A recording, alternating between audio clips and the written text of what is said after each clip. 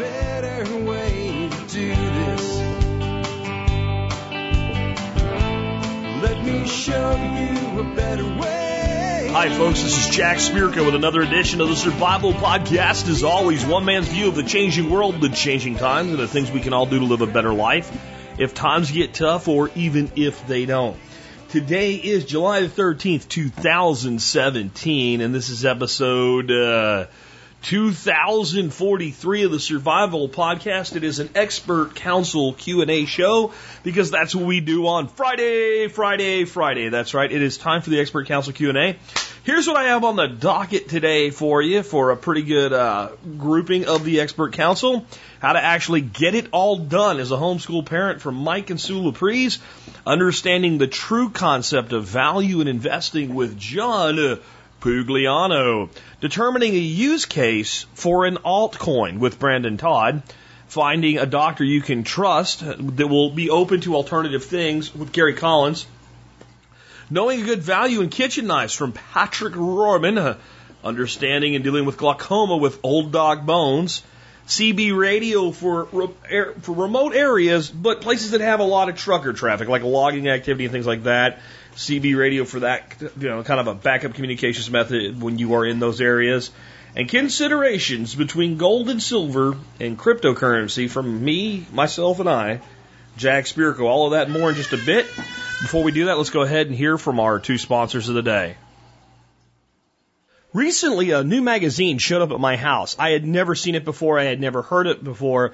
It was Self-Reliance Magazine. And I took a look at it and realized it was from the same people, Dave Duffy and his crew, that have been producing Backwoods Home. They sent me an introductory copy because I've been a subscriber to Backwoods Home for 20 years. I opened the pages and I was blown away. Pretty much you take what Backwoods Home has done for 2 decades or more, up the production value, and take 100% focus on self-sufficiency and self-reliance topics, homesteading, canning, cooking, you name it, that type of thing, all of the politics stripped out, hardcore how-to. That's the new Self-Reliance magazine. You can learn more at self-reliance.com. Hey guys, you know what? I love using herbs over conventional medicine for so many reasons, but there's so much hype in the herbal industry, it's hard to know who to trust. That's why I was so excited over 7 years ago when I found Western Botanicals, an honest company with great products and wonderful people who really care about their customers. For all your herbal needs, do what I do and check out westernbotanicals.com. All right, we do not have a year that was the episode today. I am actually speaking to you from the past, even if you're listening to it, this show, the day that it came out. I am probably out bouncing around in a boat right now, taking my new boat out for its maiden voyage. Probably not doing a lot of fishing today, just learning about the boat, how to use it, what maybe I need to add to it, things like that. I don't know, maybe we'll pick up a fish or two, but actually yesterday, which is today for me, Thursday, I did 2 shows in the same day, which is kind of a hard thing to do, but I did pull that off. So because of that and me getting out ahead of them, neither Ben nor David had a submission in for the year of the episode, which would be the year 26. If they fill that in, the link will be in the show notes and you can check it out for yourself. I'm sure they will get caught up with that in the future. So with that, let's go ahead today and just go straight into your calls. I have your questions for the expert council. The first one I have today is for Mike and Sue Laprise. You can see it's the same day because I'm just finished a call show and now I'm doing an expert council show, so I'm a little bit out of time here, but I'll try to get that timing worked out for you as we progress today. Anyway, this question is for Mike and Sue Laprise, and it is on as a homeschool parent trying to get it all done. Really great answer that they have for this one, too. So with that, Mike and Sue, take it away. Hi, Jack. Today's question comes from Karen from Virginia. Karen's question is this: how do you get it all done? Details: I'm a stay-at-home mom and new to the TSP community. My husband and I have 4 children, ages 5, 3, 1, and 5 months, as well as 6 chickens and a dog. Our first year of homeschool was interrupted halfway through with the birth of our 4th baby. Part of me wants to throw in the towel and send our oldest to public school next year, but the more I learn, I just can't. Anyways, Do you have any suggestions on how to get it all done? I'm struggling getting everything done, and I'm just reaching out for help. So Karen, you have to answer this question. What do you mean by all? So there's this fallacy, and a fallacy is a mistaken belief, especially one based on unsound arguments, that government schools, that children are learning from 8 in the morning until 3 in the afternoon. And so that fallacy of time was addressed in episode 1992 by Gregory Cecil, who was a public school teacher, government school teacher, and he would say that in his classes, the students learned about 10 minutes per hour. So ask yourself this. Could I do 1 hour a day, 3 days a week, year-round for my kindergartner? Math and phonics in that hour, 3 days a week, and then you fill the rest of the time with the fun stuff like your chickens. Remember, there's only 180 days around that in school, in the government school, so you have even more time because you're stretching it out. But the most important thing you're doing is learning how to learn. So in your question, you said, the more I learn, I just can't. And when you're talking about sending them to government school, you just can't. So we would say, don't. Yeah, don't. You want to raise free people. You want to raise a child who's free to live and enjoy life. So the other thing that happens at public school in their time crunch is the intercom system going off, and then the rally, say no to drugs, and the police dog is in, so you all have to go see them, and all of that disrupts their learning. So you keep control of that for your own child. So the next fallacy is the fallacy of structure. So one of the keys is the school calendar. So at the end of each school year, quote unquote, there's a 3-month break for the summertime. And that's great for the teachers. It's in their best interest so they can have a summer job. But after 3 months off, then you have to work at getting the students re-engaged. We take off 1 week at a time. And the next fallacy is levels. What is a level? What is a kindergartner? What's a first grader? What's a second grader? And I would say, don't compare your child to others. Compare your child, their progress over time. So you ask, can I create my own structure? And the answer is yes, create your own structure. And we'll help you with that. Okay, so in that structure, one of the fallacies in government schooling is about the health and behavior of the kids, that it has to be managed through medication. But we're not designed to sit and wait and be quiet all day long for hours at a time. We're designed to move and have energy. So ADHD is an unscientific diagnosis, and we don't need that. Your child doesn't need that. So homeschooling is not that hard compared to sending your kid to government school. And I would encourage you to find a really good mentor, somebody who's homeschooling that can help you, and really be honest with them and let them see into your life. So it's way easier if you have a good design and you yourself are ready to keep learning. So let's talk about design. So it begins with prioritization. We start with our annual calendar. So the beginning of the year, during the Christmas holiday season, Sue and I sit down, we have a big whiteboard and we have a big calendar, and we plan out our year. And so it's based around the holidays and based around the seasons. Years ago, we were active in lots of groups, so church and scouts and even homeschool co-ops. And eventually what we found is they all get sucked into the government calendar and following the government school year. And so several years ago, we started listening to Jack. And in that process, we decided, to hell with the government calendar, we're doing what works best for us. And what works best for us is freedom. So having a baby, one of the things we would say is purpose to take a month off when you're having a baby. Still read stories to your child, but make the events in your life lessons. Okay, so we've been homeschooling for about 27 years, so we have a lot of experience, but our days almost always go like this, and this is for a lot of years it's gone like this. I get up at 5:30 in the morning, and the kids get up at 6:30. And don't let that be an excuse to not homeschool, because I have friends who follow basically the same schedule. We use the same curriculum, and they don't get up till 9 in the morning, and they stay up much later than me. So you're picking your own pattern. I'm just letting you know what we do. So I have a 4, 5, 9, and 10-year-old that I'm homeschooling right now. We get up in the morning, we start our chores, math, piano, and breakfast. When everyone's done with chores, we all eat breakfast. If you finish your chores early, you get on your math or piano, depending on who's on the piano. When you finish those 4 things, you have free time until everyone's done with those 4 things. The younger you are, the faster you finish. And then, well, generally. And then after that, we come back together and we do phonics, writing, and reading. And then you have free time to do an activity or a project that you like. And we eat lunch at noon almost every day. And mostly because I have a little town crier who's, constantly telling me what time it is. Mom, it's 12 o'clock, it's noon, it's lunch. And so we're pretty standard. Then our afternoons look very different from each other. And a lot of it depends on the season or the weather. If it's hot, we're inside. If it's rainy, we're inside. If it's nice, we are outside. Even if it's hot, we're swimming.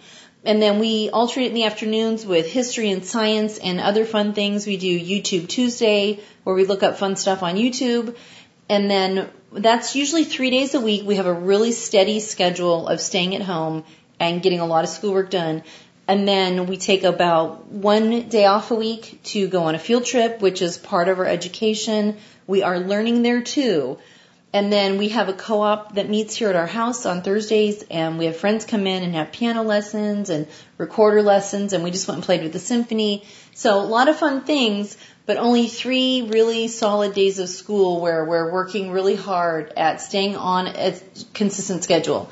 Then I tell my kids we're having a break from Thanksgiving to New Year's because we take time off from the normal history and science, and we fill it with really fun Christmas things, Christmas stories and crafts. And I have a really cool spreadsheet that you could copy and make it your own and put your books and stories and movies that you like into that with a lot of fun crafts.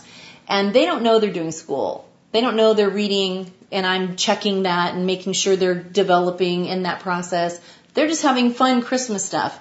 We do the same thing in the summer. We have 8 weeks. We do Dr. Seuss. And we have friends come in on Thursday. We're still doing math. I have games and prizes developed for them to read. And we really focus on reading in the summer and doing a lot of fun stuff. So it's really not that complicated once you have a pattern. And it's just developing that pattern over time.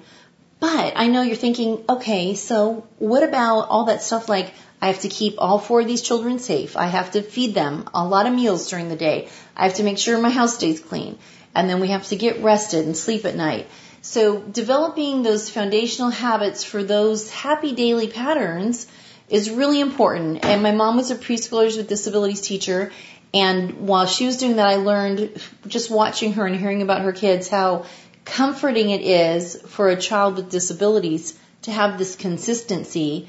And I tell you, it works for kids without disabilities.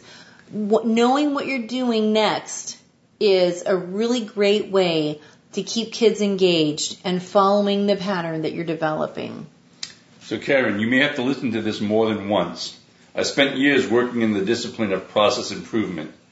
And as our life changed, adding more kids, we would have to revisit certain things that weren't working so well. So we would ask ourselves these questions. What's working? What's not? Is what's not working necessary? And if it wasn't, we'd say, okay, we got to take that off our plate. If it was necessary, then we would say, what do we have to change to make it work again? And then I would say, rinse and repeat for the next 20 years. So use the freedom you have to design the family, the home, and the learning adventure you want to live. This has been Michael and Sue Laprise with HaloBySue.com for the expert panel. Back to you, Jack.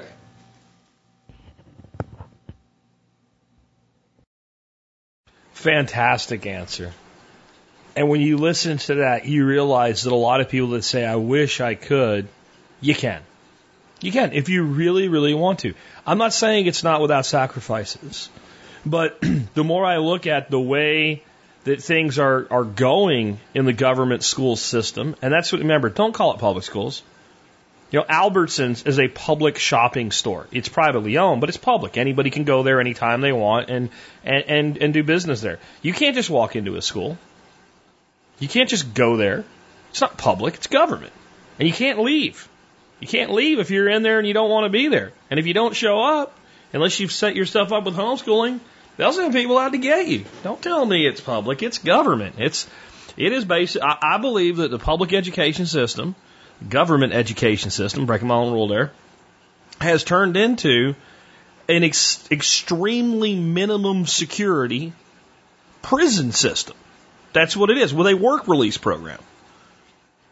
And like, you know, a 3-month probationary period every year until you get out of it after 13 years. That's what it's become. You can tell me that it's not, but, well, I'll just tell you to take a look at what's going on there. And, man, I've talked to a lot of people with, you know, diplomas that aren't exactly very smart either, so don't tell me they're doing a great job. Next we have, basically this is like a ton of questions mishmashed together in one for John Pugliano, and he boils it all down to value. So John, take it away. Hey, TSP listeners, for our financial question today, I'm actually going to try and answer 4 questions, and these are actually all totally unrelated in terms of the questions, but they all come down to value. And kind of the point I want to stress here is that when you're making any type of financial decision, it always comes down to value. So our first question is from Reed, and he asks, what metrics do I use to evaluate ETFs? Well, when I evaluate an ETF, I'm looking at almost the exact same things that I look at when I'm looking at an individual stock. An ETF, for those of you that are not aware of, are exchange-traded funds. They're very similar to mutual funds. And one of the things that I don't pay a whole lot of attention to on an ETF that I would on a particular stock is the price-volume action. I'm not going to go into a whole lot of detail on that right now, but I just think that watching the inflow and outflow into an ETF just isn't as valuable and doesn't tell you and convey as much information as it does with a specific stock. But other than that, I'm pretty much looking at all the other metrics, which would be, how do I think it's going to be favored with short and near-term trends? So I'm looking at things, situational awareness. I'm looking at what's going on in the U.S. economy and the global economy. I'm trying to figure out over the coming weeks and months how that will affect the particular companies that are in that ETF. And then I'm also drilling down and I'm looking at fundamentals. And that's where we get to the value part of it. On a short-term basis, the market is very irrational. But over the long term, the stock market is very efficient at determining value of specific stocks, and it really all comes down to profitability now and in the future. Now, the trick there is in the future, because we all know what a particular stock's value is today based on their past earnings. But what none of us knows for sure is what the value of that stock will be based on their future earnings. Apple's had a great run for the last 30 years, particularly over the last 10 years with the success of the iPhone. But is that going to be the case in 3 years? Will as many people want to keep owning and upgrading and buying new Apple phones over the next 3 years like they have over the last 10? Well, we don't know. That's the uncertainty of the stock market, and that's why over the long term, prices go up and down because our assumptions of future valuations, future profitability of a particular company may not line up with reality. So getting back to the ETF, I'm going to judge the value of an ETF by the underlying stocks that are held within that fund. And you can do that by simply looking at what the ETF owns. It's no mystery. You can go to, anything from Yahoo Finance to ETF.com, put in the ticker symbol of that ETF, and if you drill down through the data there, it'll show you the companies that are held within that ETF based on what industry they're in, what sector they're in, what the individual companies are, what the top 10 holdings represent. A website like Yahoo Finance is going to give you less information, just kind of a quick snapshot. A website like ETF.com is going to drill down and show you every company that's owned by a particular ETF, even if there's like 2,000 companies in it. Now, most investors really don't need to know all that granular information, and so that's why I say something like Yahoo Finance is pretty good because it gives you a good snapshot. You can get a real good feel for what the big companies are that are in that ETF. And generally, those big companies are what's going to drive the performance of that ETF. So look at the value of those underlying companies. Look at what their price-to-earnings ratios are. In many cases, you can find out what the cumulative price-per-earnings ratio for a particular ETF is. I take all that with a grain of salt, though, because if you check from website to website, you'll see they're very different. That might be because one date is based on forward earnings, the other one's based on trailing earnings. It could also be that a price to earnings ratio calculated for a particular fund, particularly if it's a niche fund or a fund that's invested in emerging markets or, stocks in China. Well, a lot of the earnings and those type things are very subjective, and it's really hard to determine a real price to earnings ratio for those more obscure ETFs. So again, I'd take the cumulative price per earnings ratio for an ETF with a grain of salt. Look at the major companies that are held within that fund. What you want to focus on is the value. You're looking for companies in that ETF that you think are going to be having increasing profits and thus being worth more in the future than they are today.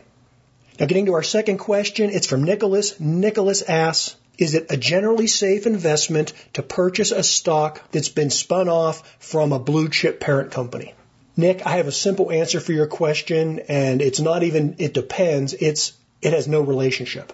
And that's because, again, it comes back to value. Just because a company's being spun off from a successful company or even from an unsuccessful company, it has no bearing on what that new company is going to be worth in the future. And so a spin-off doesn't tell you anything. It's just noise. It's just static. You have to look at the fundamentals and the growth prospects for whatever products and services are being offered by that new company that's being spun off and try and make your assessment from there. And so, Nicholas, as far as a spin-off, you really can't tell. You have to look at the underlying value of those assets that are being spun off into the new company. Our third question is from Matt, and he's asking about investment apps like Stash and Acorn. These are things that are designed to allow you to put away small amounts of money and invest them and put that to work for you. Well, Matt, I'm really skeptical of that kind of stuff. And again, it comes back to value. I'm not a big believer that putting away $10 a week or $50 a month and investing that in a stock market is going to grow your money any faster than if you simply save that money. And when I talk about saving that money, you got to save a whole lot more than just $10 a week or $50 a month. Look at what it costs you to live. And if you're saying, well, gee, your living expenses are $50,000 or $60,000 a year, and you're only saving $50 a month, well, there's no way mathematically, no matter how much money you make in the stock market, that you're ever going to accumulate enough wealth to support a $50,000 or $60,000 lifestyle. So when you're talking about small sums of money like that, my advice is, don't think of yourself as an investor. Think of yourself as a saver and figure out ways how you can save more. Once you've saved the money, then you can start investing it and investing it wisely. And what are you going to look for? You're going to look for mutual funds and exchange-traded funds and companies that have a good underlying value and are likely to be appreciating in the future.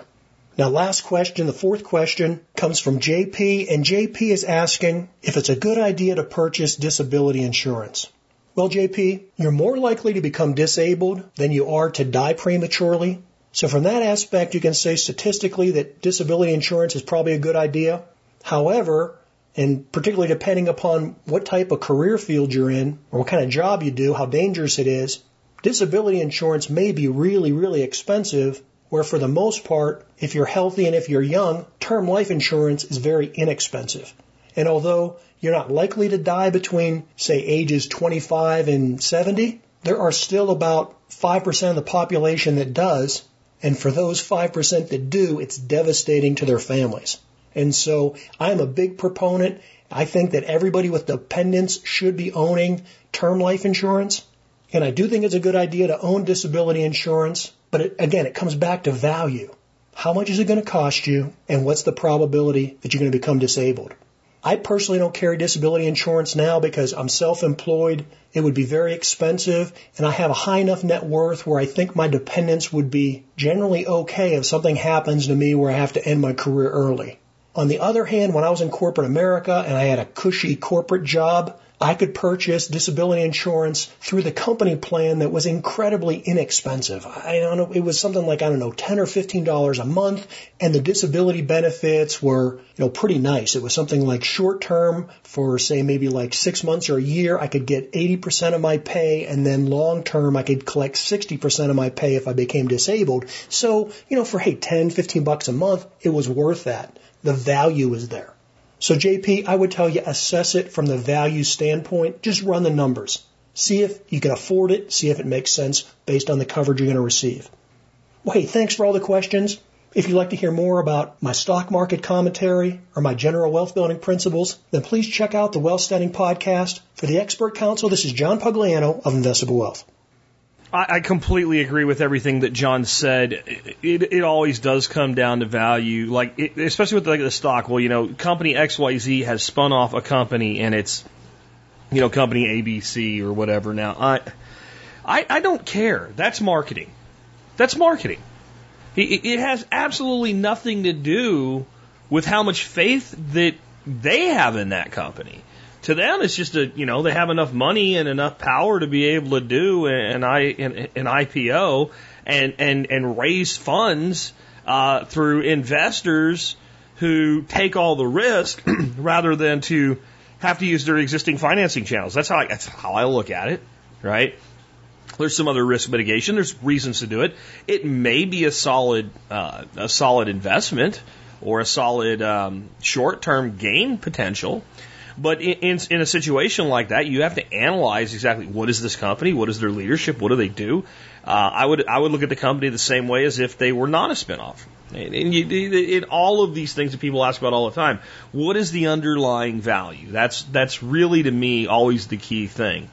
Next up, speaking of underlying value, we have a question now for Brandon Todd on understanding the use case for a cryptocurrency token, like an altcoin. Why does it exist other than to just raise money for the company? So it fits pretty well in with the one that John just did. Brandon, take it away. Hello, everyone. This is Brandon from CryptoSkim.com here to answer a question for the Expert Council. This question comes in from Charlie, where he asks, which cryptocurrencies have a practical use beyond just a means of raising money for a software project via an ICO? Okay, so I think what he's asking is, we see a lot of these ICOs coming out right now in the Ethereum space, and it seems like a lot of them are just to raise money for some sort of project, and there's no real use case for them right now. Okay, so great questions, Charlie. I think first we should talk about what the difference is between a cryptocurrency and a token, broadly speaking, because a lot of these ICOs that you see right now are what are referred to as tokens, which is different from a whole cryptocurrency. So a cryptocurrency in this context is a digital currency or asset that has a native blockchain or relative database structure with its own corresponding node network. Think Bitcoin, Ether, Dash, or Monero, just to name a few. Now, a token, on the other hand, is a currency or asset that either anchors to or has a call to a blockchain of which it is not native to. Think MadeSafe, Counterparty, or Swarm City tokens. For example, MadeSafe was created on the Omni Wallet platform, which is much like the Counterparty platform for those that are familiar.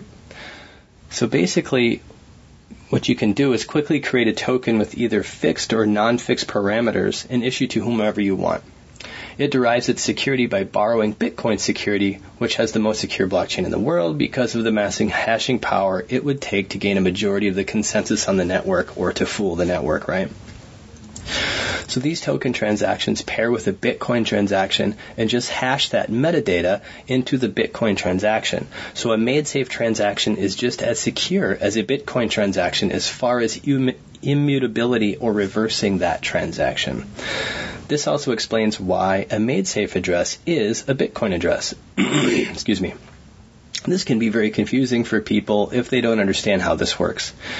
Now, on the other hand, SWT, or Swarm City tokens, travel on the rails of the EVM, or Ethereum Virtual Machine, which is just a collection of nodes, like the Bitcoin nodes, that execute smart contracts built on the Ethereum network. So basically, MadeSafe uses the Bitcoin blockchain for security, whereas SWTs use the Ethereum blockchain for security. This is the difference between cryptocurrencies and tokens for the most part. One thing to consider about a token when investing is that they are all sort of married together, for better or for worse in some ways. For instance, with all these ICOs coming out of Ethereum right now, if we get another DAO situation, expect all these tokens on the Ethereum platform to suffer some in that environment. Live by that blockchain, die by that blockchain sort of thing. So let's talk about the current ICO climate for a minute. I put out a video explaining this on my website, CryptoSkim.com, in a post titled, CryptoSkim BTC Update 6-26-17. But basically, with all of these ICOs right now, the sole purpose of issuing these tokens is to raise money. So expect most of these projects to go dark for a time while they take that money and hopefully develop that promise in the white paper. Okay, so let's face it, some of these won't work out, and most of them won't be outright scams, but some of these projects will, with untested code, will just simply won't be able to deliver and keep a customer base long enough before the money runs out. So to answer your question, most of these ICOs and or tokens, at least in the short term, have no use case whatsoever. Some who participate are just speculating to make a quick profit, while others are buying to use these tokens when the platform goes live later on. Another thing to consider with these ICOs is the fact that the majority so far seem to be going to whales or big investors taking the lion's share of the offering. After these tokens hit the exchange, they dump a large portion to make a quick profit. So a strategy I've been using is sometimes I'll buy some at the ICO, and some I'll wait, to look to buy after they hit the exchange and I see a big drop from all those whales dumping for a quick profit. So just something to consider. So let's talk about some cryptocurrencies and tokens that have use cases right now, in my opinion. I don't have time to cover all of them, so let's just take a look at a few right now. First, I'll mention BTC or Bitcoin. Bitcoin was the first, so it has what is called network effect. Having first mover advantage, it's still ahead of any other cryptocurrency or token as far as acceptance as a payment. Being a peer-to-peer electronic payment method, it is a payment of choice for those who want to transact without the fear of discrimination based on political or philosophical beliefs. I made an example in another response where I explained how I like to send Bitcoin to people like Julian Assange and Edward Snowden. You simply cannot do this with the U.S. dollar or any other fiat currency. Well, I'll say the U.S. dollar because I know about the politics and the laws in this country because of Executive Order 13694. Here's a great example of using Bitcoin to directly thumb your nose at the U.S. federal government as a protest to their assumed power. Also, because Bitcoin has this massive network effect, it is sort of a gatekeeper, at least for now, as by means to buy other cryptocurrencies and tokens. This is being lessened over time, though, with platforms like Shapeshift that allow you to pay with altcoins and tokens directly. Also, services like Coinbase that allow you to buy Litecoin and Ether directly with money from your bank account are chipping away at this Bitcoin advantage so far. Now, Dash and Monero are two others that are much like Bitcoin but have different privacy features, as I've mentioned before. Aside from that, they also have much faster confirmation times, with Dash being almost instant if you select Instant Send on your Dash wallet. Monero is still popular among the EU dark market or onion sites, so they kind of have some of their niche things worked out. But outside of being a payment method, not much here with these as far as a new unique use case. So Factom is something you can use right now to store your data on a secure blockchain. Factom has also been the first to specialize in this area of titles and deed servicing, the mortgage industry for starters. When you purchase factoids or FCT, you can then trade them for entry tokens which allow you to connect this information to a blockchain or blockchains. As far as tokens, As far as tokens go, you did mention SWT or Swarm City tokens. This is an interesting project that has been around for some time. It was originally called Arcade City and was thought to rival Uber and Lyft as a decentralized token-based ride-sharing system. This project was largely abandoned for whatever reason and was rebranded to Swarm City. The new roadmap seems to expand way beyond just ride-sharing, which I think is a really good idea. Now, this new rebranding of Swarm City is still new, so not a whole lot built yet, but there is already an ecosystem springing up. For instance, just one example, there's a guy about 70 miles away from me giving mountain bike tours for SWT. So it is already becoming big enough to be local for me, at least.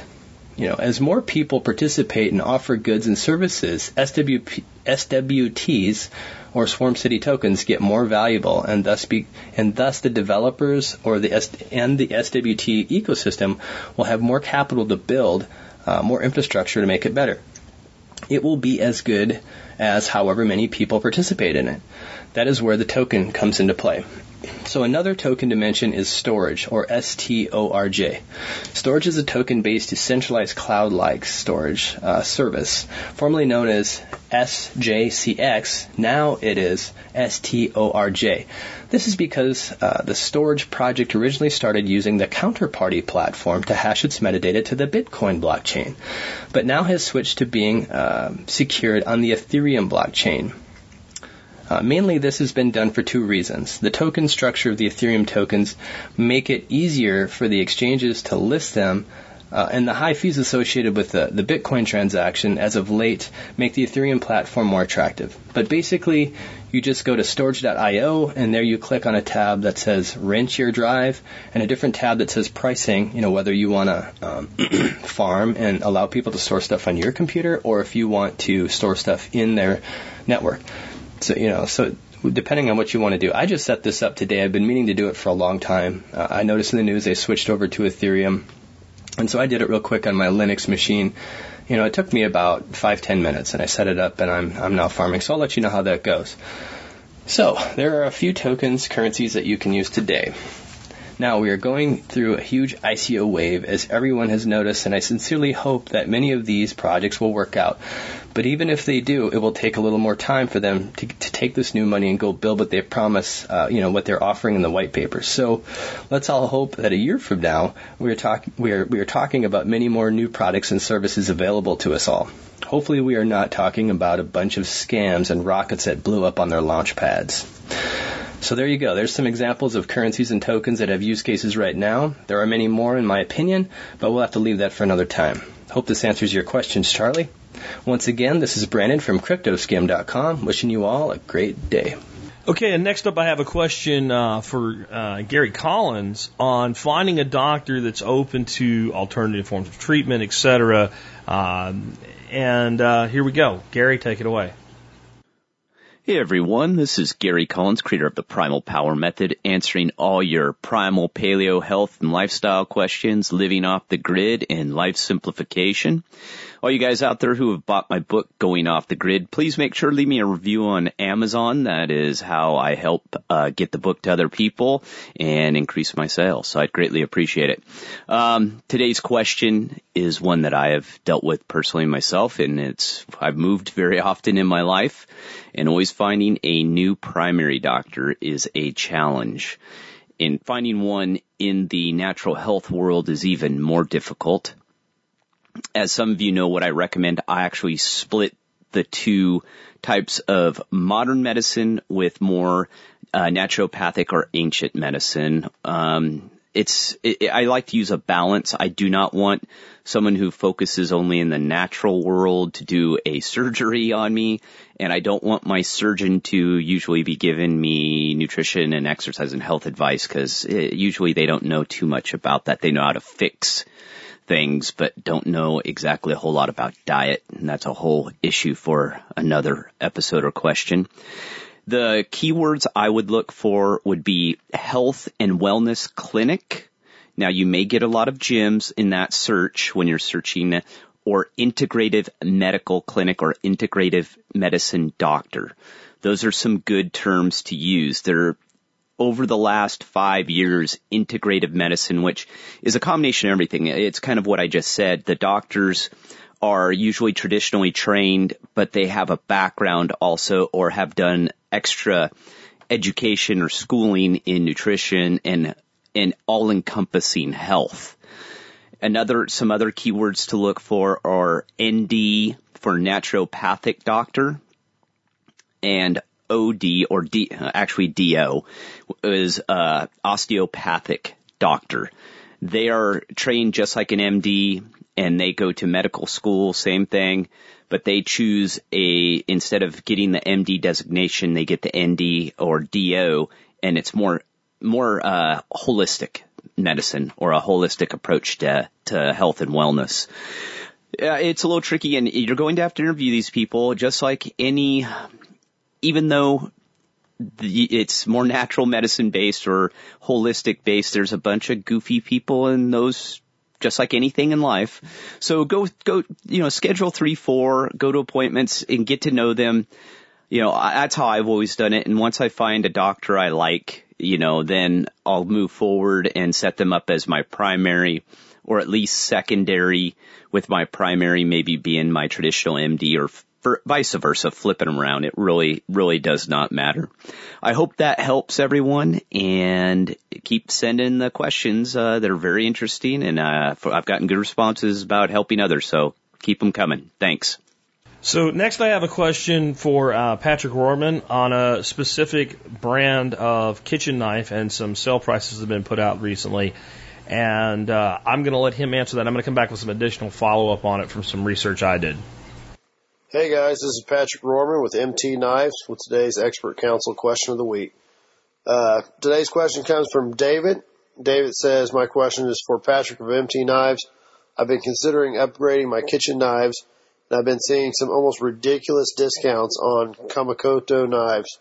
I'd like to know if it's a reputable brand, and I'm also curious what your thoughts are on the one-sided edge geometry. Thanks for your question, David. Never heard of this company before, so I did quite a bit of research. They're selling on Amazon and also on their website, and I seen what you were talking about with the steep discounts. These knives are retailing for $1,295, but I've seen a lot of comments and promotional things for it as low as $220. It appears that promotional price was a pre-order price, and I don't see that you can still purchase it for that. So I first had some red flags looking at some of the reviews on Amazon. Some of them didn't appear to be genuine reviews, fake reviews. And so I was checking out the 1-star reviews, as is always a good idea. And somebody was stating that these knives were made in China. And I had to dig pretty deep, but it is on their website. It says these blades are handmade by a select group of experienced craftsmen in somewhere in China. I can't pronounce that. So they do say on their website that these knives are made in China, and they've gone through a great bit of trouble to make you believe that these are Japanese knives. Some of my first things that kind of made me question where they were made was obviously the first review, but they've also gone through a lot of trouble hiding where their company was actually located, and everything that they try to do is to direct you back to Japan. They have a Japanese individual that is the chairman on the advisory board, and they have another Japanese individual who is client relationship manager. Neither of these guys are the owners. They're just people that they pulled out to make you believe that this is a Japanese company. So I personally would steer clear of any company that's going to mislead you and try to sell you something that is not. And they've done a very good job of hiding the facts. So this is a relatively new company as well. I believe that they've only been shipping out knives starting in June or July, and there's just too many options out there to take a chance, especially paying $1,200-$1,300 for a set of knives. The reason they want you to believe that these are Japanese knives is because the Japanese knives have earned the reputation of being excellent knives. Even a cheap Japanese knife, I'm sure, will outperform these knives. So my recommendations to you would be to steer clear. Try to find a company that has a history longer, than this, and with more ethical advertising than this. As far as the edge geometry or the blade design, it's a chisel grind, meaning that it's ground primarily on one side. The back side's only touched to knock the burr off. This style of edge geometry gives you a really keen edge. One downfall to it is it doesn't want to cut as straight and is designed more for cutting things that are soft like meat, things of that matter. It still makes for a great cutting edge. I know I've said it before, but I'm going to say it again. It is worth the money to learn how to sharpen the knives yourself, because no matter how good of a knife you have, it will need to be resharpened. Once you've mastered sharpening, you can pick up any knife and have it perform like an expensive knife. There is a difference in quality of knives, but as long as I have a decent knife, I can put a great edge on it and it's going to perform just fine. Thank you, Dave, for the question. I hope this answers it for you. If anyone else has a question, be sure to send it to Jack. And I still have a backlog of questions to answer, but I'll get them answered and sent in. Also, I haven't posted much about it, but I am currently working on the 04 limited edition knives, which is a chef's knife. As soon as I finish them up, I will have some chef knives available for the public. So be sure, if you're not already, to sign up for my mailing list to be informed of when those come available. Thank you very much. This has been Patrick Rorman with MT Knives. Have a great day. So this is time for me to bring up a great web resource yet again. It's called fakespot.com. Fakespot.com. Of course, you guys know I appreciate you doing, business through tspaz.com when you shop online, and hope you keep doing it. When you're researching stuff on Amazon, man, especially when it's not something I've specifically recommended, all you have to do is, while you're on Amazon, take the link for the product that you're looking at. So you just do a Control-C of the link in your browser, and then tool over to fakespot.com and drop that link and analyze it with FakeSpot. And what FakeSpot does is it analyzes the reviews.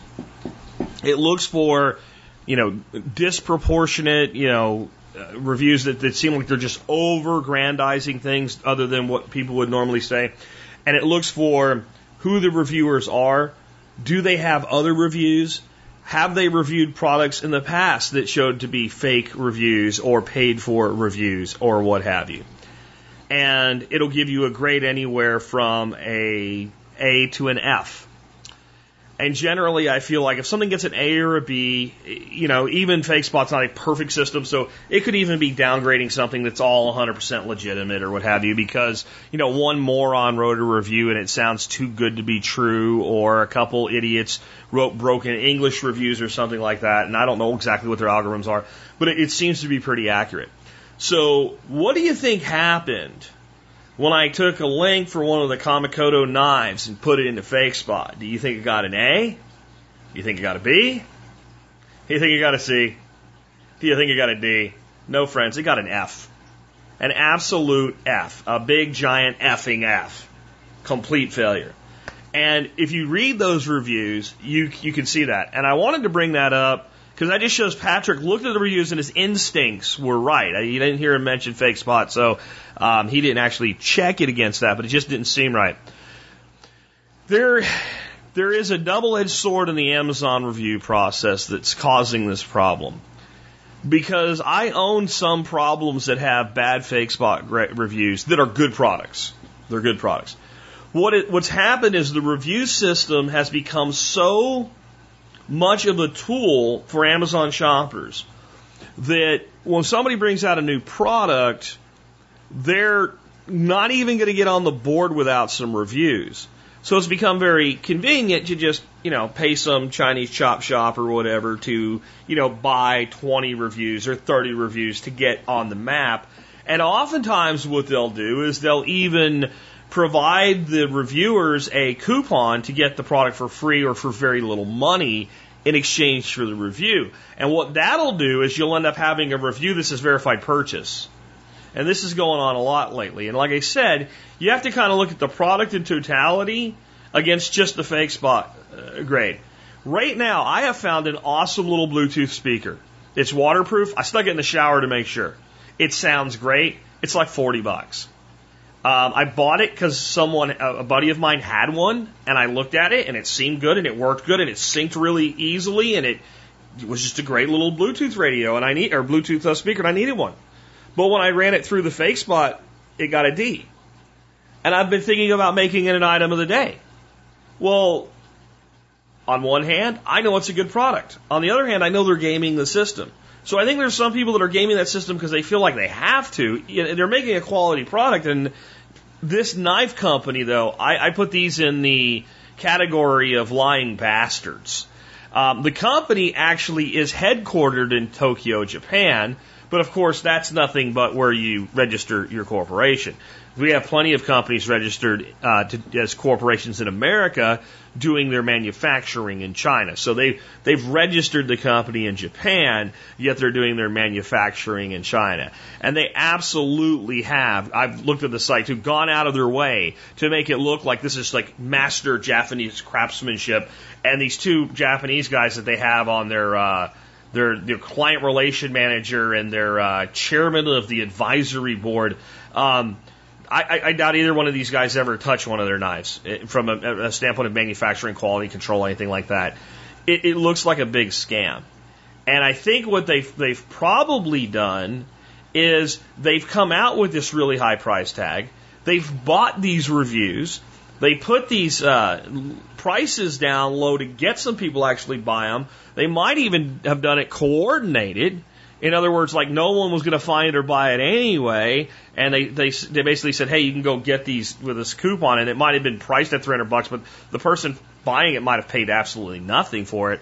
But when you go buy, if you don't know what to look for in fake reviews, if you don't know about Fake Spot, you see this $1,200 knife set with all these high reviews, you have no idea the person never paid that much for it. And if you don't actually read the reviews, you wouldn't know that they're kind of, bullshit. This company I would not do business with. I think Patrick is 100% accurate in his assessment of what's going on here, and I would not give these people my money because it's deceitful. It's not just marketing, it's deceitful. It's absolutely deceitful. Next up, I have a question for Doc Bones on glaucoma. With that, hey, Doc, take it away. Hi, Joe Alton, MD here, also known as Dr. Bones of the survival medicine website, doomandbloom.net, now with close to 1,000 articles, videos, and podcasts on medical preparedness for any disaster. I'm also the co-author, along with my lovely wife, Nurse Amy, of the 700-page third edition of the Survival Medicine Handbook, the essential guide for when medical help is not on the way, as well as an entire line of medical kits and supplies at store.doomandbloom.net. This week's question for the expert council comes from Steve, who writes, are there foods that could lower the risk or prevent the onset of glaucoma? Background, I have a family history of glaucoma with cupping of my retinas. During the visit to my eye doctor today, my pressures were finally high enough that she proposed putting me on drops. I would like to avoid this if at all possible. I searched TSP for information on glaucoma, but the search came up empty. I was wondering if there were any foods or supplements that would be helpful in preventing the onset of glaucoma. Final note, I have a follow-up visit scheduled in 2 months, and if there's no improvement, I will start drops. Steve, glaucoma is a type of eye condition which damages the optic nerve, resulting in vision loss. Increased pressure in the eye, a family history of the condition like you have, migraines, high blood pressure, and obesity all contribute to the likelihood that you'll get it. Many people note loss of peripheral vision, followed by central vision loss, and then resulting in blindness if not treated. Different types of glaucoma exist, some of which occur over time, and some with relatively sudden onset.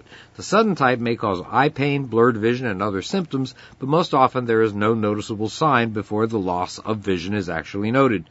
Vision loss from glaucoma is essentially permanent. Glaucoma is usually treated with eye drops, as has been prescribed for you. These are usually pretty effective in keeping the pressure in the eye at normal levels. Alternative remedies do exist, such as Eyebright, fish oil, vitamin C, ginkgo biloba, and even marijuana, which has been shown to decrease intraocular pressure for at least a while. Dietary changes include spinach and other leafy green vegetables, as well as bilberry and fennel. These are items in your diet that might help. The problem is that you have increased eye pressures already and anatomic changes that suggest early disease. Discuss the possible alternatives with your doctor as soon as you can, but do something. Vision is precious, as anyone who doesn't have it will tell you. Don't procrastinate. This is Joe Alton, MD, that old Dr. Bones, wishing you the best of health and good times or bad. Thanks for listening. Hey, have you experienced the joy and satisfaction that goes with helping the elderly? Well, make an old man, me, very happy and yourself medically prepared by checking out Nurse Amy's entire line of medical kits and supplies at store.doomandbloom.net. That's store.doomandbloom.net. You'll be glad you did. And don't forget, the Member Support Brigade gets a special coupon code off anything in the store. Use it to fill those holes in your medical supplies. The only addition I have, because I want to be fully informational on this one, as far as it relates to cannabis. Doc mentioned that cannabis has been effective for the treatment of glaucoma, and it has, with a but. And as most of you know, I am a huge advocate for the decriminalization of cannabis. I think that making a plant illegal is lunacy. And I think that putting people in jail or causing people any negative consequence for growing, smoking, consuming, using a plant is just, it's not American at all. It's not an American ideal. I frankly don't feel that it's constitutional, to tell you the truth, because it's the government interfering with your right to your own body, and it is not in any way something we would call a controlled substance, because you pull it off the plant and there it is. It grows wild. I think our founders would be headed to heading to DC with AKs. For a lot of things, but I think that would be one too. What? They told you can't have a plant? Time for, Revolution 2.0. I'm serious. So I'm not putting down cannabis for medical use, and I'm not putting down cannabis from a standpoint of being a valuable plant that could be used for many things. However, it is a very poor choice for the treatment of glaucoma unless you want to be high all the time. Because glaucoma is because of the added pressure in the eye. And if you smoke some pot, right? Hey, pressure drops. It works. Or if you use any other form of cannabis with any significant amount of THC, it drops your eye pressure. And it works for about 3 hours. Maybe 4 if you're lucky. So if you want to smoke, cannabis every 4 hours, I guess it would be somewhat effective, but I think that even most people that are, general recreational or medicinal users of marijuana probably don't do that. Because, of course, that would include through the night. So, let's say you go to bed at 10 o'clock. What are you going to do? Set your alarm to wake up at 2 a.m., right?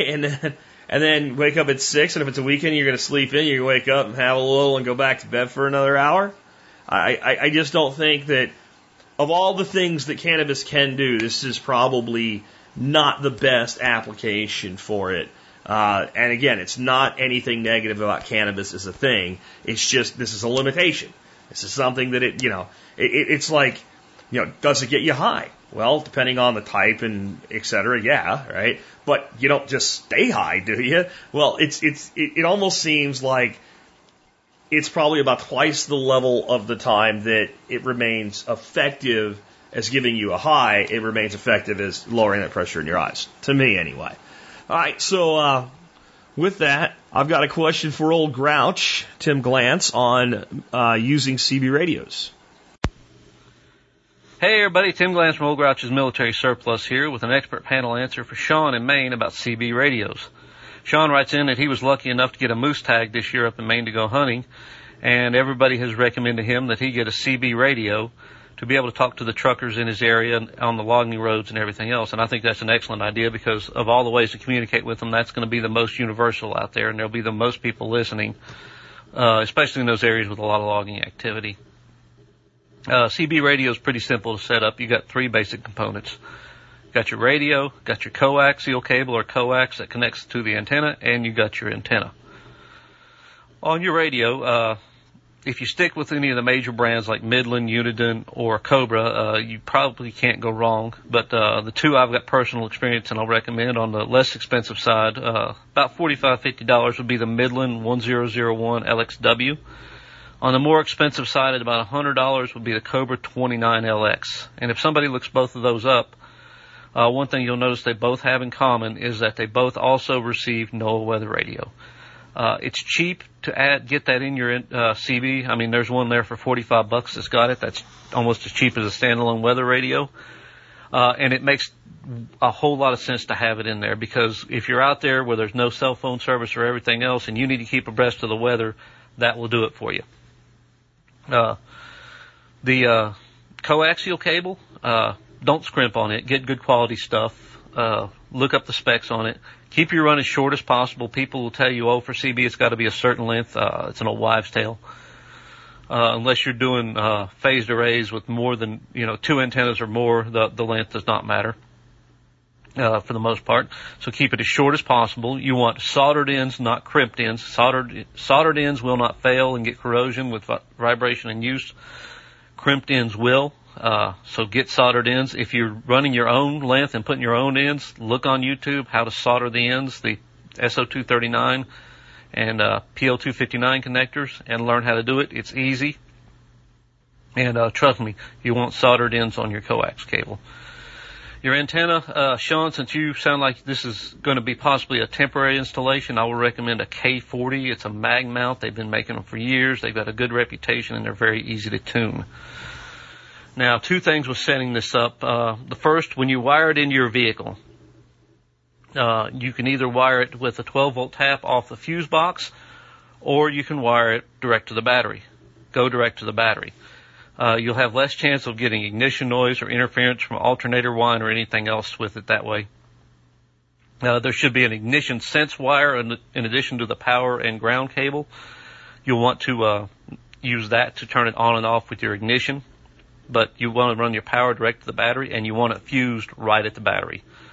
That's important. Don't put the fuse all the way up by the radio. Put it back by the battery, because if you got 5 feet or 6 feet of wire under the hood before the fuse, if you get a short before there, then the fuse is doing you no good. Now, I mentioned tuning the antenna when I was talking about the K40. The antennas have what's called standing wave ratio, and basically, to keep it simple, that's a measurement of how effectively the antenna radiates the energy that your CB puts out. Because when you transmit, that radio frequency energy, that electromagnetic energy, goes into the coaxial cable, into the antenna, and gets radiated out to the atmosphere.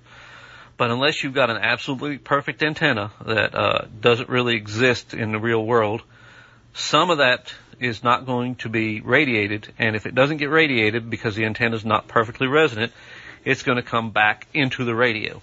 A little bit of that is okay, and we measure the ratio, a standing wave ratio. Generally, it's considered anything 3-to-1 or lower is an acceptable one that won't damage your radio.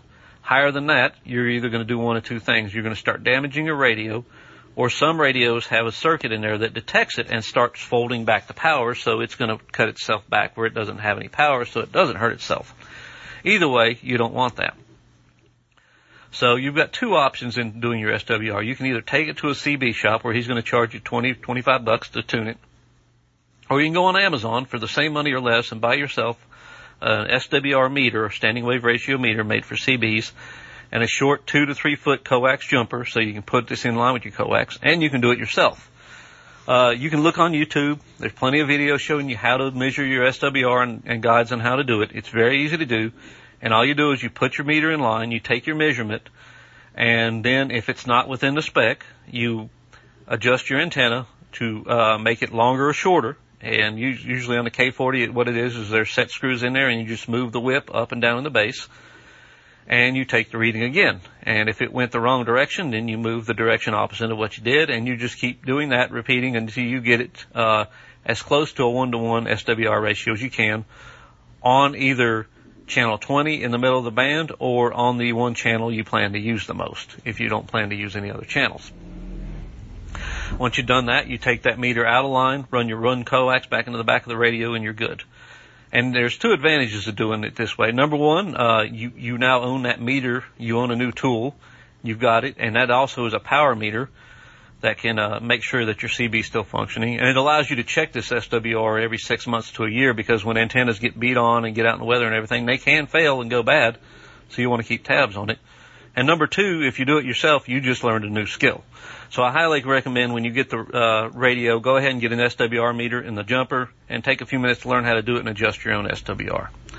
Hope that helps. And if you got any other questions about choosing a radio or tuning your antenna or any of that, you can look me up. My email's right on the website at oldgrouch.com. As always, everybody have a great day. And Jack, as always, thanks for the great podcast. Great stuff from Tim Glantz, as always, and I actually think that for many people, a CB radio is a really good investment, and certainly in the context that this question was asked. My question today comes from Karen, and Karen says, would you please let us know your thoughts on gold and silver versus cryptocurrencies? Do you still recommend accumulating both? Should we think of them as similar or different? I will admit that both feel unfamiliar and challenging to work into. Thanks. Well, I see them absolutely as different and having strengths that are actually very complementing to each other's weaknesses. So let's start with silver and gold. I've been on the air now since 2008. This June was 9 years of the Survival Podcast. I'm pretty sure within the first 30 episodes, first month of broadcasting, I said something to the effect of 5 to 10% of your net worth should be in precious metals, specifically silver and gold. And that not to just go out and do that all at once, that would be something to work towards and allocate some investment over time. And once you got there, then you simply, as your net worth increases, you continue to kind of rebalance that and keep about 5 to 10%. That was a wealth assurance and wealth insurance program that if we had severe inflation or currency devaluation or any kind of economic crisis, that made sense. It's what wealthy people do. And that the ratios could be the same for us as they are for them, because gold and silver are very much available in smaller units, and specifically silver, with an ounce of silver selling right now somewhere between $15 and $20. I don't even know what the price is. I didn't look it up for this or anything, but it's been in that range for quite a while. So anybody out there that wants to get into silver investing from a stacking standpoint can get a nice little firebox and start picking up a couple coins here and there. And maybe also if you are, if you run a business, specifically a business that has a product that's a service, it doesn't have a hard cash outlay cost, you can at least let customers know, I'm willing to take, payment in silver or partial payment in silver if you want to do that. And over time can begin to accumulate that store of wealth. And the same thing with gold. You can do that as well. And that store of value, that store of wealth is then off-grid and anonymous and transferable either to someone that you want to do business with or to heirs. And if you are smart about it, you can do that in such a way that there is no need for any record of that to exist ever. I look at it this way, as when I get old and really old and realize my days are actually numbered. And if I haven't had any kind of financial crisis or something, haven't had to rely on what we have stored away, the people that I want to have that silver and gold, it will just become theirs. And that's between me and them and the fence post. And I'm not going to end up creating a taxable event for them, and it's just theirs. And because it's so fractionable, that if somebody wanted to use a little, if you wanted to get $1,000, you can go get $1,000, and the rest of it just still doesn't exist. And that's one of the main things. The other thing is, of course, it is a finite resource. There's only so much of it in reserves in the ground. Mining it and refining it takes energy, and it's always had value. Gold and silver have always been valuable as a commodity to mankind. They've been used as money, but make no mistake about it, gold and silver are not money, they are a commodity. One can coin money from gold and silver, but the underlying metal is simply a commodity, and that's how it should be viewed. Okay? And the big beauty in gold and silver is, much like cash, it is absolutely transferable from one person to another completely anonymously. That is a huge strength for it. Now, its weaknesses. Its weaknesses are that if you want to actually convert a large amount of it at any one time into cash, there's a major giant paperwork thing that happens, and you are going to pay taxes on it. Now, you can claim that you bought it whenever you want to, and you can claim any basis for it you want to, and that's kind of, something you can think about as well. But in the end, you're on the record as soon as you go to cash with it, unless you're selling it privately. All right? And there are ways to do that too. But the thing that really is the weakness of gold and silver is it's fine if I live next door to you and I make something that you like, that you buy frequently. Let's say I'm a farmer, and you like doing business in silver, and I raise a couple turkeys for you every year for Thanksgiving time, and it's $300 for 2 turkeys, and that's how much big turkeys can be worth. Yep. And you decide, I'll do that. So you say, I want to give you $300 in silver. Well, you come get your turkeys, you give me $300 in silver, you go on your way. That works fine. There's no problem there. But, I take silver for the member support brigade. And I know I would get more silver if you could send it to me the way you can buy stuff with PayPal. But you can't.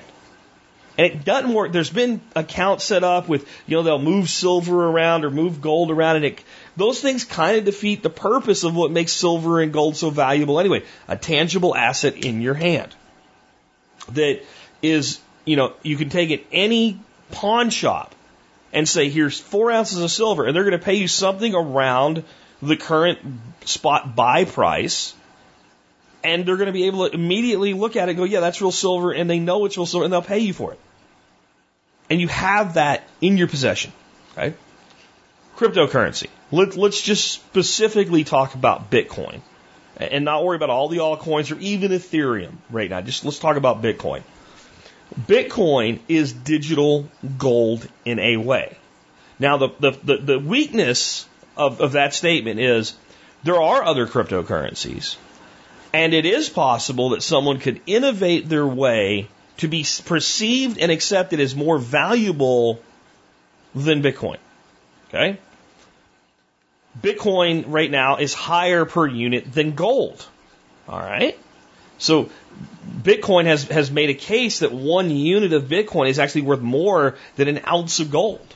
And the market has agreed with it for now. So you look at that and say, well, Bitcoin won. Bitcoin didn't win. That's just how it is right now.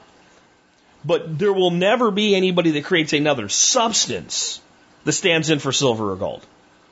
Silver does things in the medical and electronics industry that no other substance can really do, and so does gold, and gold is extremely scarce.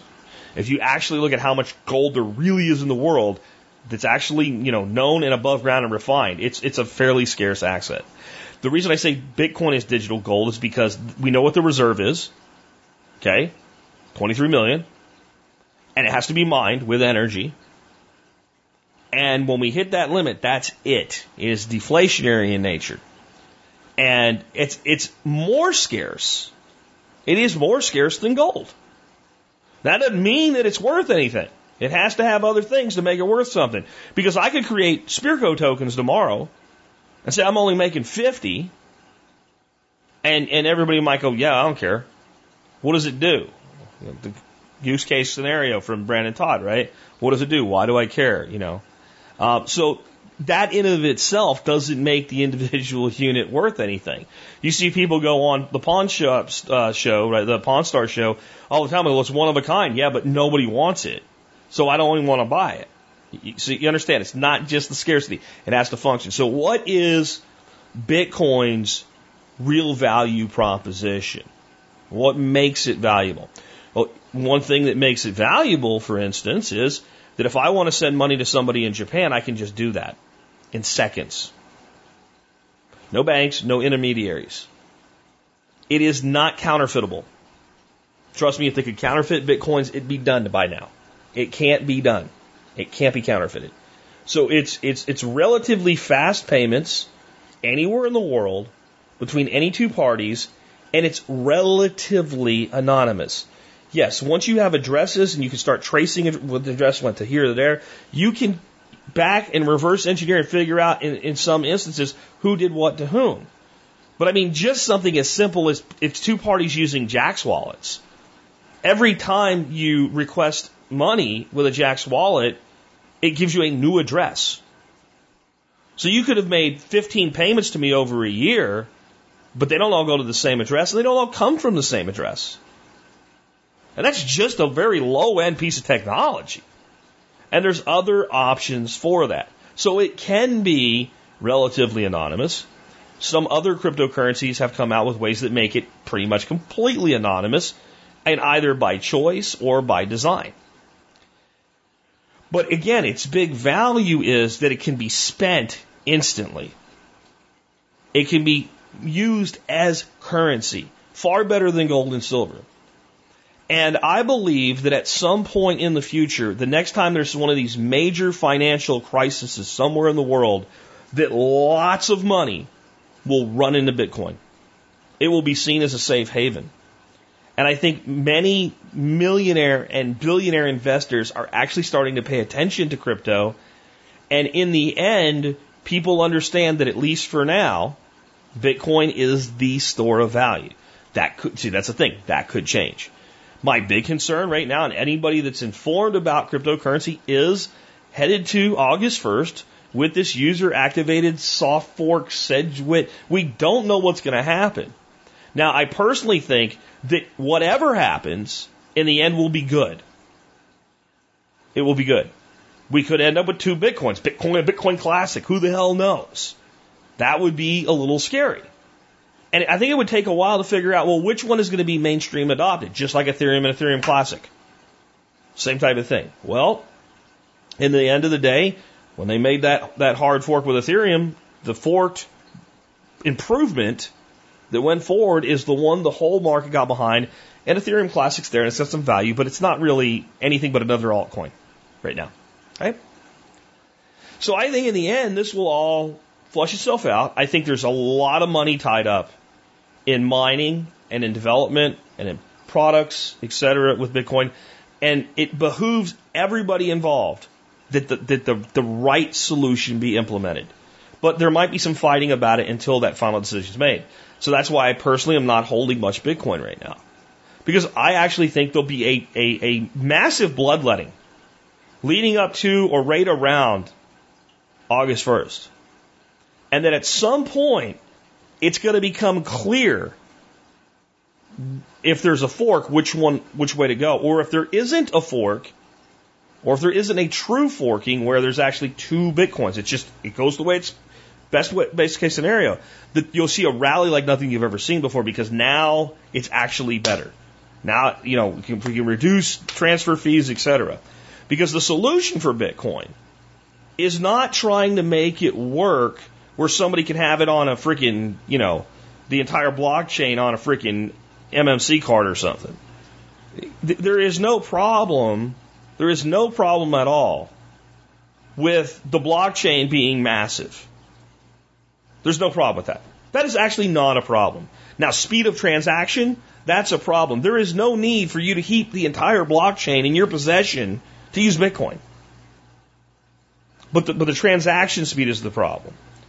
And what miners need to get through their thick skulls, and I think many have, but many haven't, and that's why this fight's going on, is that the more mining they do and the more transactions they process, the better. And they are better off making a very small amount on lots of transactions that go easily than making a big amount on a few transactions that go slow and hard. They need to think like gas stations. Pennies to the gallon, but we sell millions of gallons. Right? That's That is the way forward. And the concept that somebody setting up to do that type of operation might have to invest $20,000 or $30,000, that is not a roadblock if somebody really wants to do it. It's not a problem. I don't want to hear people bitching about the fact that they can no longer slap together an old computer and effectively mine Bitcoin. I don't care. I don't care. That was 8 years ago. This thing's matured. It was designed to get more difficult. It is exactly like gold in a way that when everybody headed to Sutter's Mill, they could pick gold nuggets up off the bottom of the creek, but that period only lasted for a time. It was designed that way. So how much of your income, I guess, would be the question, should you target for cryptocurrency? I am a big believer in cryptocurrency right now because there are so many unknowns. Everybody should have a little, as long as you have some disposable income to buy it with. And it is Vegas money. It is the same money that you would go to Las Vegas and play roulette with. If you wouldn't go play roulette with it, don't spend it on cryptocurrency. That actually doesn't mean that I think it's as risky as roulette. I really don't think it's as risky as roulette. But I think that has to be like your litmus test. Can I afford to lose this? And I wouldn't put the money that I put into Bitcoin on the roulette table. It's a metaphor. Why? I don't like gambling. I don't like casinos. I don't go to Vegas. So what I'm saying is more of a sentiment. This is money that, hey, if it explodes and goes away to zero, I'm not going to be happy, but I'm not going to be upset. On the other side of it, there's a lot of room left to still be, really, we're still on the ground floor of this thing. But again, so people say, well, why did you come out of Bitcoin then? Because I don't know what's going to happen. And there could be two different chains. And if you go off-chain storage, you'll be able to follow either one you want. Yeah, okay, fine. If I'm in cash or another crypto, once I've decided what I want to do, I can just go get more. It's not hard. So why would I take the risk? And then on the other side, I don't even think it's just a risk. I think it's going to be a major buying opportunity, and I want to have capital to capitalize on it with. And since all of the money that's there is pretty much money that I've made as an investor, it's the house's money. But I'm protecting it. I took it off the table for a while. And I'll decide how much goes back in and when.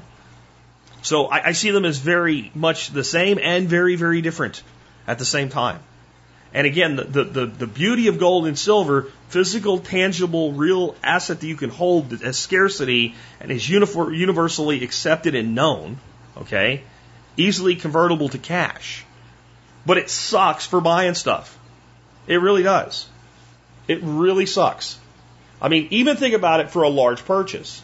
Let's say using gold for a large purchase, $20,000 to buy a really good couple-year-old used truck. Do you want to carry that much gold around? But once we sign the bill of sale, I'll just click, beep, point, boom, bam, you got 20 grand in Bitcoin or Dash or whatever.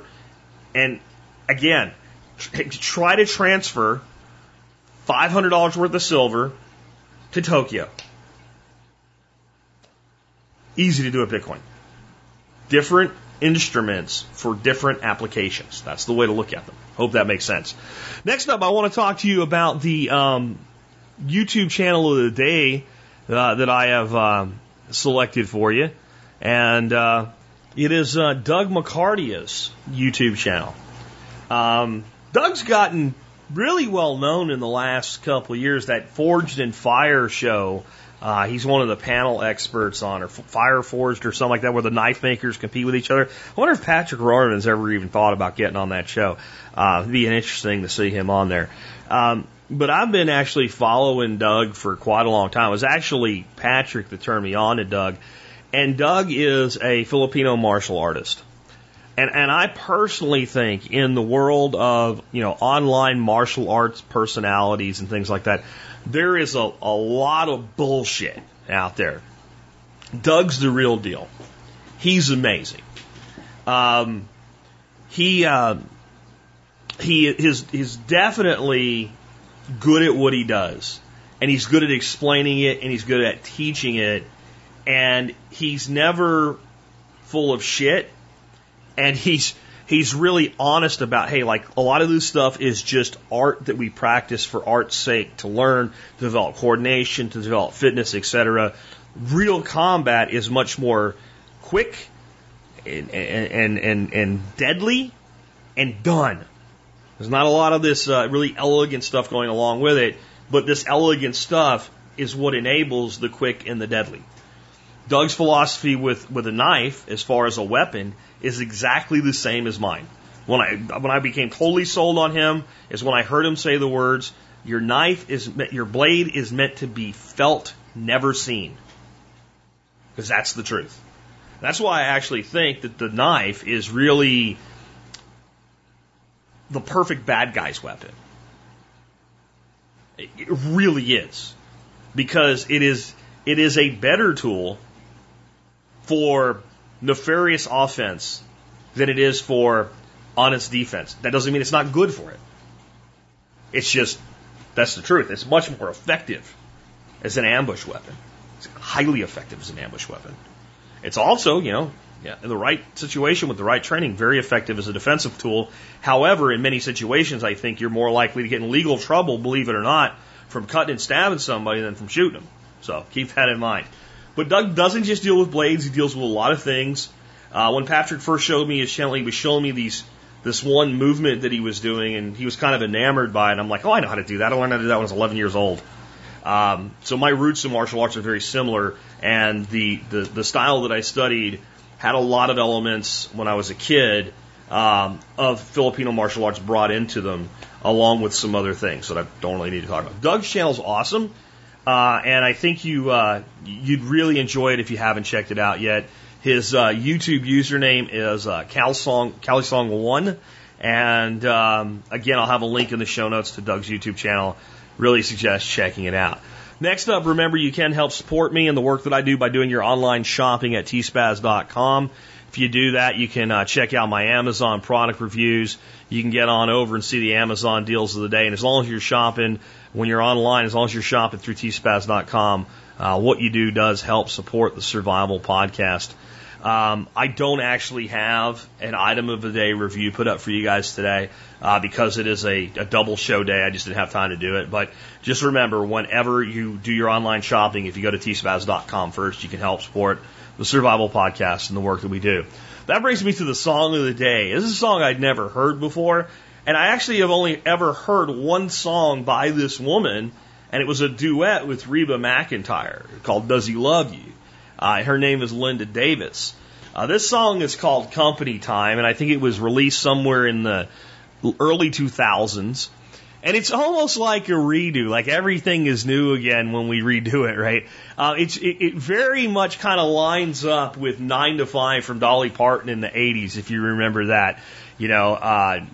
Don't be doing this stuff on company time, and the woman being, harassed by the end of it and things like that. And what John Adams said when he sent me this one is that it's another incentive to be your own boss, another incentive to be an entrepreneur.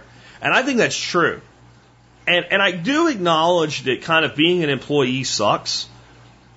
But I would say, like, songs like this and sentiments like this, while there's some validity to them, there's also a reality that most people that have these sentiments, they never sign the front side of a paycheck in their life. And, frankly, if I'm paying you by the hour, then I expect you to be working. If I'm paying you by the project or I'm paying you commission, as long as you're not screwing anything up, I don't care what you do. And that's reality. And whether you like it or not, that's reality. Why should I pay you to not work? I can not pay you to not work, and I'm in the same boat. I'm actually better off, right? The only way I get any value in what I pay you is if you do things that benefit me. I'd give you a job to be your friend. And that's not really to defend the corporatocracy. That's just a blunt reality. And that, folks really is the reason to develop entrepreneurship, to develop your own things, to create your own opportunities, or at least to get yourself into employment opportunities that are, like I said, when I was in sales, as long as I was making quota or better, nobody really cared what I did. Nobody. I wanted to take a couple hours off to go see my son play basketball. No one cares. No one cares. 20% over your number? No one cares. You can almost shoot somebody and they don't care. So think about that as you listen to this song, and I hope you have a great weekend and a great Friday. With that, this has been Jack Spirko with another edition of the Survival Podcast, helping you figure out how to live that better life if times get tough or even if they don't.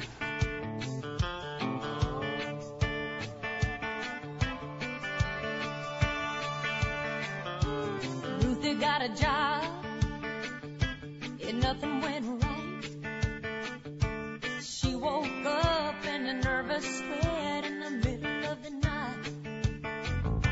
And every morning of every day, Ruthie, she wound up crying, Lord, and the boss, he'd come and say, hey, if you're gonna lose your mind, don't do it on company time. Oh, girl, you're gonna lose some pay if you wanna behave that way on company time.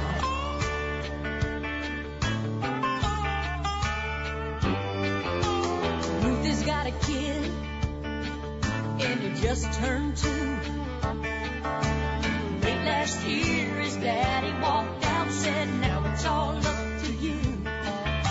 The sitter called, has to leave pretty soon.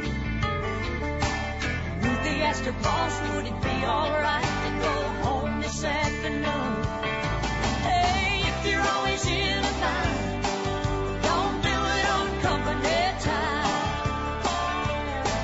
Oh, girl, you're gonna lose some pay if you want to behave that way on company time.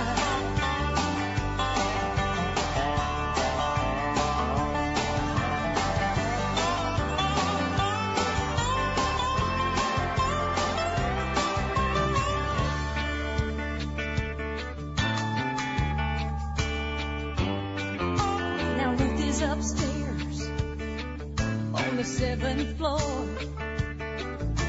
executive assistant to the chairman of the board. And every morning on the speakerphone, the chairman says, Ruthie, you're driving me crazy, can we be alone?